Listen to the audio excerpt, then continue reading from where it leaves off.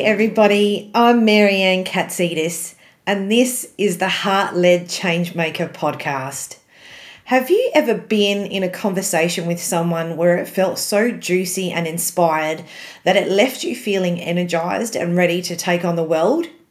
There have been countless times I wished I could have recorded conversations like that because it felt criminal that no one else got to hear or experience that feeling. Those conversations ignite something inside of you because you visualize a new way to connect with others and sometimes even a new world.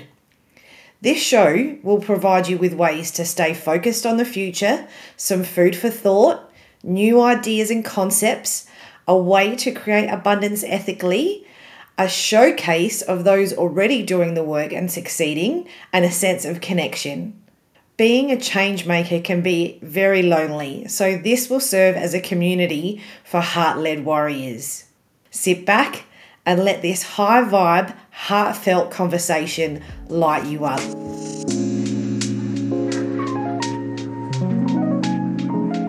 Corporate lawyer turned conscious leadership expert and women's empowerment advocate, best-selling author, TEDx speaker, and leading authority on conscious leadership, Anjani Amrit went from crisis to contribution. After dedicating 20 years to the cause in top law firms in the UK and Australia, wrangling with the boys' club mentality and with no personal strategies to manage the high-pressure environment, she burnt out.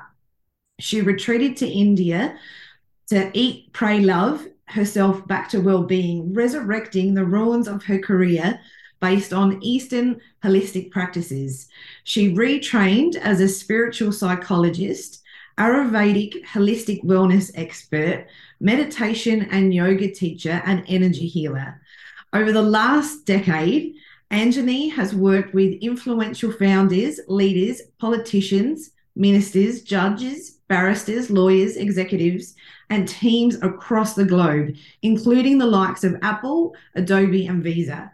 Today, Anjani fuses Eastern spiritual practices with Western psychologies, training burned out, disillusioned leaders, entrepreneurs, public servants, executives, and teams in the art of conscious leadership.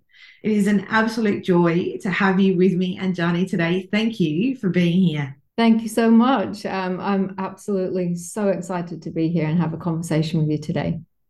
Beautiful. So I think maybe a good start is let's talk about your personal journey. I know you went on the Eat, Pray, Love mission to really resurrect all of those components about, the career that you had. But how did that end up leading you to be the entrepreneur that you are now?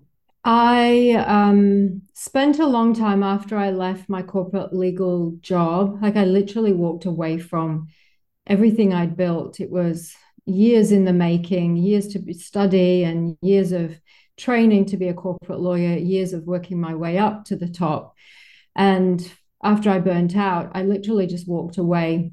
I went to India on a retreat and had such profound experiences of the light that I'd never had before. I felt a deep connection to myself. I started to engage in certain practices, yogic practices that really shifted my health, my mental health, my well-being. And I had some really good realizations about who I really am and what I was here for. Yes. Knew that I had to retrain. So I actually set up my own law firm when I got back from India and worked for myself for a little while, knowing that I could support myself financially while I retrained. And I knew I wanted to retrain.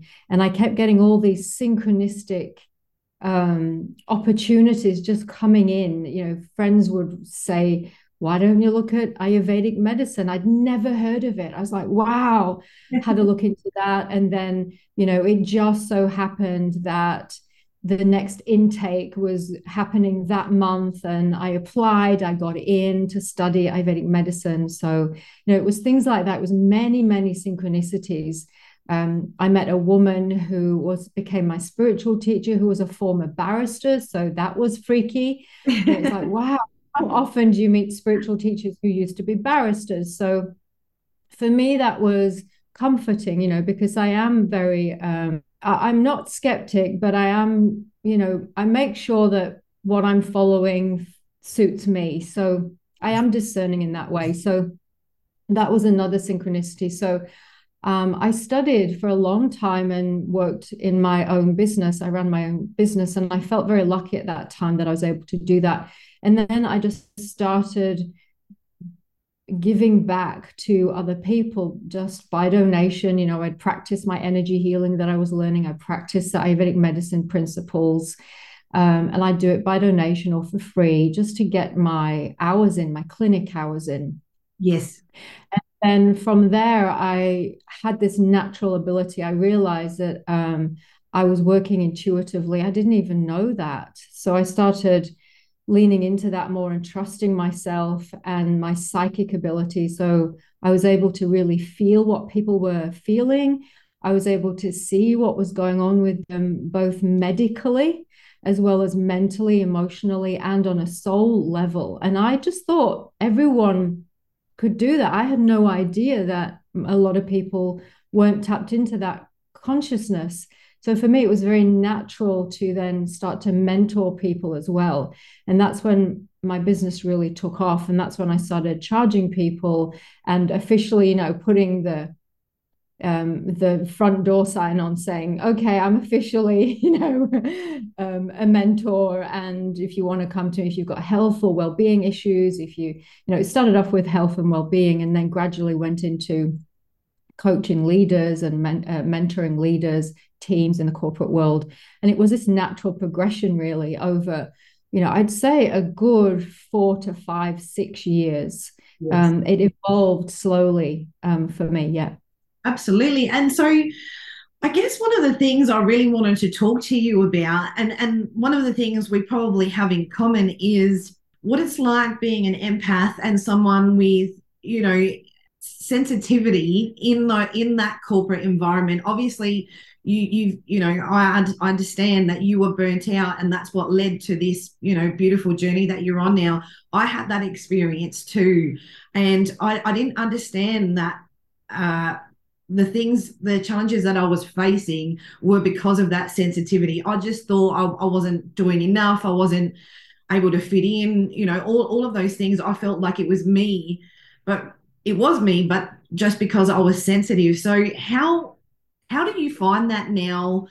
Obviously, you're back in working with corporates and teams across the globe, but how do you manage being sensitive in that way whilst working in those environments? And sub question, how do you teach them to understand and be receptive to those who are a bit more sensitive and empathetic? Yeah, two really great questions. There's not enough spoken about being an empath and being a sensitive.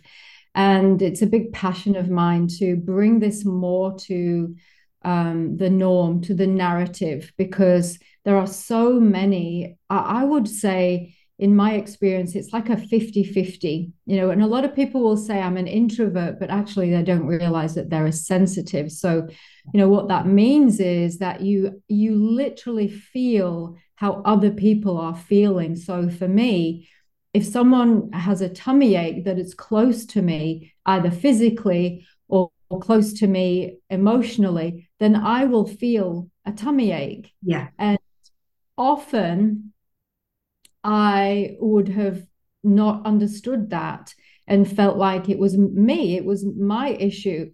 Yeah. But actually, when I was in corporate, I was not only experiencing my own fear, I was experiencing all the collective anxiety and pressure that my colleagues were having. And so for me, it was very damaging because it was like, 10 times the amount. Yes. And I didn't know that at the time. So I always felt like it was me that had the problem, that I was different, that I wasn't cut out for a corporate life. And, it was only when I started learning about energy and chakras and auras, and that we have subtle energy bodies, an etheric body, a catheric body, and the differences to the physical body, that I started having realizations. And, I really wished at that time that I had known that, because perhaps I could have stayed in that role and done it in a way that was sustainable for me. So getting to your sub question, how do I do that for myself now, and how do I teach others? It's really about boundaries, and I call it energetic boundaries. So our energy flows where our intention goes. So if we hold a strong enough intention that we have a protective shield around us, then that stops us from feeling other people's energy. So it's all about intention. So examples might be, when I'm going into the city, I will, as I'm going in there, if I'm taking public transport, I'm driving, I will literally intentionally put a golden crisscross mesh around me. So I might say gold, gold, gold, and imagine a crisscross mesh wrapping around my energy body or my bubble of light. And I hold an intention, or I say, I ask that this golden crisscross mesh be breathable so it lets positive energy in, but prevents negative energy from coming in and allows any negative energy to leave. So that would be one example of how we can, as an empath, protect ourselves when going into crowded environments. Another way we can protect ourselves is to set an intention and call on our guides who are constantly with us and say, please assist me to not take on anyone's energy today as I go into this space. A third way is to, if we're feeling a bit funny, if we're picking up feelings and it doesn't feel good, we can simply say, isolate and release all energy that's not mine. Take a deep breath in, and as we breathe out, intend to let it go. And if we repeat that 3 times, that usually does the trick for me. Yes. So that's the way I do it. That's the way I teach people. I teach people what I use myself personally. And I'm very, very mindful about where I'm going and what the crowd might be. I do a lot of speaking, public speaking. So I make sure I've got my mesh on. I make sure I set my intention. And so that I'm not feeling the audience. And because the energetic world responds straight away to our intention, it's a very powerful way to stay protected, but still be in the world. So we don't have to stay at home and not go out anywhere, because we're missing out on life if we do that. Absolutely. And I think one of the challenges that I had was people would use language and you'd be in conversation and they would say one thing, but that didn't match what I was feeling. So intuitively, what I was feeling, I knew that what they were saying wasn't true and they weren't being honest. But I had to take the words that they were saying. I couldn't just say, I know that you're lying, even though I did know that they were lying. And so it was almost like an internal gaslight. I would gaslight myself and go, no, you're being silly, or you're making that up in your head. But eventually that truth would come out and I was right. And so I'm sure you've had experiences like that, and you probably talk to, train, coach, all of those things, people who are actively in a world that encourages not truth talk, let's say. And so, getting them to trust what they feel, regardless of what they're hearing, and even seeing, even on a global scale, what we're seeing is not, a lot of that is illusion. It's not truth.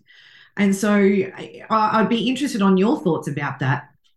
Yeah, it's a really good point to make, because as an empath, and for any empaths or sensitives out there listening to this, we have this added challenge, I would call it, of being able to feel when someone's lying. We Yeah. can feel the resonance of it. We can feel the disconnect between the words and their energy. So we know that people are lying. It's hard to be in a relationship because we know when the person's lying, but often we will negate ourselves. Like you said, gaslight myself. We'll often override our intuition and try to believe the other person. And Yeah. so that's one of the challenges that we have as empaths and sensitives. For me, I reconcile that these days by having a compassion for people and understanding there's really a time and a place. And for most people, there isn't those safety safe environments in the corporate world for people to actually be real. Yeah. Because even though people say, oh, let's bring our real self to work, our whole self to work, let's have a well-being program, that in reality there still isn't the psychological and emotional safety in the workplace that is being created by most organizations in their culture for people to have more honest, authentic conversations. And if they did, it's most likely that they wouldn't be heard and that they would be gaslighted for speaking up, for speaking truth. So Yeah. it's a very difficult one. And I think more conversations need to be had like this in the workplace, not to blame people because we don't get anywhere. We just get into separation if there's blame, but just to help people understand that if we create these psychologically safe environments in the corporate world, we're going to actually get much more from our staff and our employees, and we're going to have better retention. We're going to be able to attract staff much easier if Yeah. we create this. And wouldn't it be amazing if companies embrace this and be a leading force in this area? People are going to be scrambling to work for those kinds of organizations. And Yeah. I have a vision, and I know that this will happen in the future. We are coming to this. And Yeah. so I'm just really about encouraging these kinds of conversations. So thanks for bringing this conversation here. It's so important. Yeah, of course. And I think even just helping people understand how to manage through when they're being triggered, because ultimately people act out of fear, obviously, and frustration and not feeling heard or seen and all of the things. And so helping them navigate that internal, like it's almost like self-soothing through when you're being triggered, so to not then project onto others. And then that's how you create that beautiful cohesion in those environments. To me, in the corporate sector, that's what's missing, because as soon as you challenge somebody from a place of truth, not and for me, there were a lot of times where I take full responsibility. The unawakened version of me was, she was, really ballsy and fiery, and I'll show the world. I had a chip on my shoulder. I had a lot to prove. I was working in a really male dominated industry. I'd been um, challenged by men a lot, and so there was that version of me would actively push the boundaries. But when the awakening happened and I was still in the corporate world, and I became really self-aware and I understood my sensitivity, just being me was triggering people. And I still do that now. I say things and I don't even realize it's something. And I can feel people like, it hits them because I'm seeing who they are. I'm seeing their truth, and it makes them feel uncomfortable. And don't even get me started on what that's like from a dating perspective. We could have a chat about that separately. But in the corporate, in the work environment, sometimes I still feel like an alien because I know that I'm triggering them, and I can feel them squirming, and that I can tell that they want to run away. And Mm. now, as I'm more confident and more comfortable with that process, I'll actually just call it out and I'll say to them, I know you want to run away. Like, I know that you want to shut down right now, but I need you not to, because this is going to be the breakthrough, and I'm here to support you. And I can do that and facilitate in that way. But the work that you're doing with teams, how are how are those conversations? How are they receiving that new operating model, if you will? Yeah, I call it inner development work. And so by languaging it in that way, it helps people lean into it a little bit more easier. And so Yeah. when I've worked in with teams in corporate in their offices, um, when we language it in that way, it's inner development, and that includes the elements of self-reflection. Let's reflect on what my thoughts are, what are my emotions here, and talking about it in terms of emotional intelligence, because those terms are now well accepted. Yes. It helps people start to turn inwards and reflect on their own dialogue. I also teach them about 100% responsibility, which is a really important strategy to have for life, but especially in business. asking ourselves, well, if that's happening to me, what is it that I might be doing to contribute to that? What is it, I'm not right all of the time. And so where can I change my thoughts, my mindset, my emotions, my reactivity?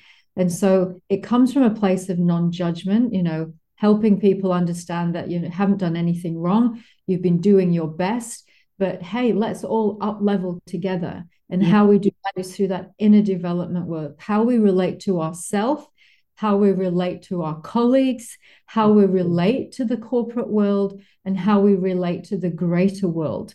And if we can work on those aspects, then we start to become more aware, more awake of what we are actually contributing. And you see, we can change our own thoughts and emotions and responses. We can go from reacting to responding with more awareness, but we can't change anyone outside of us. No. It's about learning and understanding that we can actually take control back and charge back of our life, of our destiny, of our career paths if we turn inwards. And I call it an inside job. It's all Yeah. an inside job. Yeah, of course it is. And then, that point that you made about being compassionate with people at that level. I mean, when you look at having to go through those first stages of awakening and mindset shifting and really breaking those illusions down, they're in the worst place right now to be doing that because we've got mortgage rates going up through the razoo. People have already overextended because they were led to be a part of a theme where you need the big house, you need all the material things. They've overextended themselves to the absolute limit, and now they've trapped themselves in a prison. And so a lot of the time they're already unhappy in so many different components. They've probably got strains on relationship. They're probably very stressed about what's happening with their kids and what's happening in the school system and the way that they're being taught right now.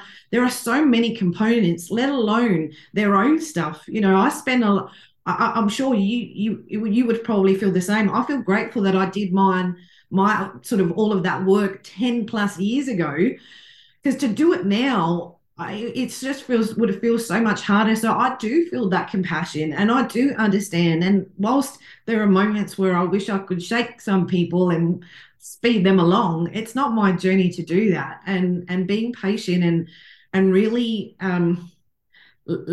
focusing on how you can continue to lead and transform is at the forefront of my mind. Do you feel like that too?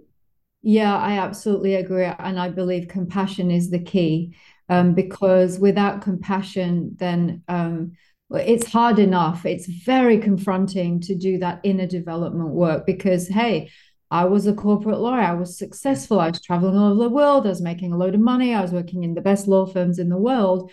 Yeah. My personality, my ego self, thought that it was going really well. And then when I had some realizations about, well, maybe I have some beliefs that aren't really serving me, it was Yeah. very confronting. And so I understand because I've gone through that, how confronting it is, how difficult it is, especially in this today's environment. And even more so if you're in a work environment, it's not the place to dive deep.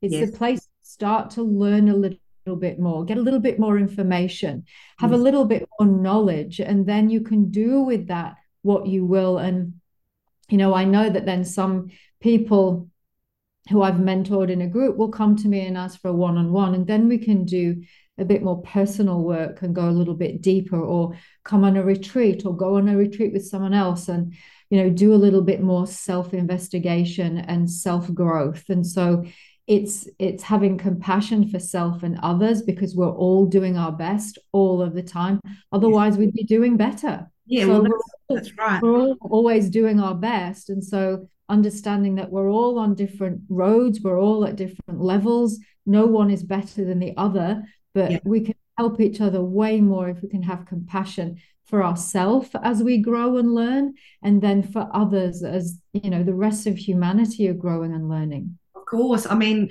yeah, like I said, I just feel I feel sad that they've got all those additional things, including, the pandemic that we had, and all of the shenanigans that continue with that side of things. It would feel it would be very, very scary. And so, yeah, the compassionate approach is definitely the way to go. Even, I mean, we all have our moments where, we wish for change a bit faster, but we're on the ground doing that work. We're out there helping those people, and we're activating them when we talk to them anyway. So they're already starting to see a little bit, like you're bringing them to life, and because you're shining the light back on them and showing them a different way and a different path, which is just so amazing. I mean, that the work that you're doing is incredible. And I heard you last year. I heard you speak, and you're like we've spoken. You're an undercover ninja like me too. I know how to talk the corporate lingo and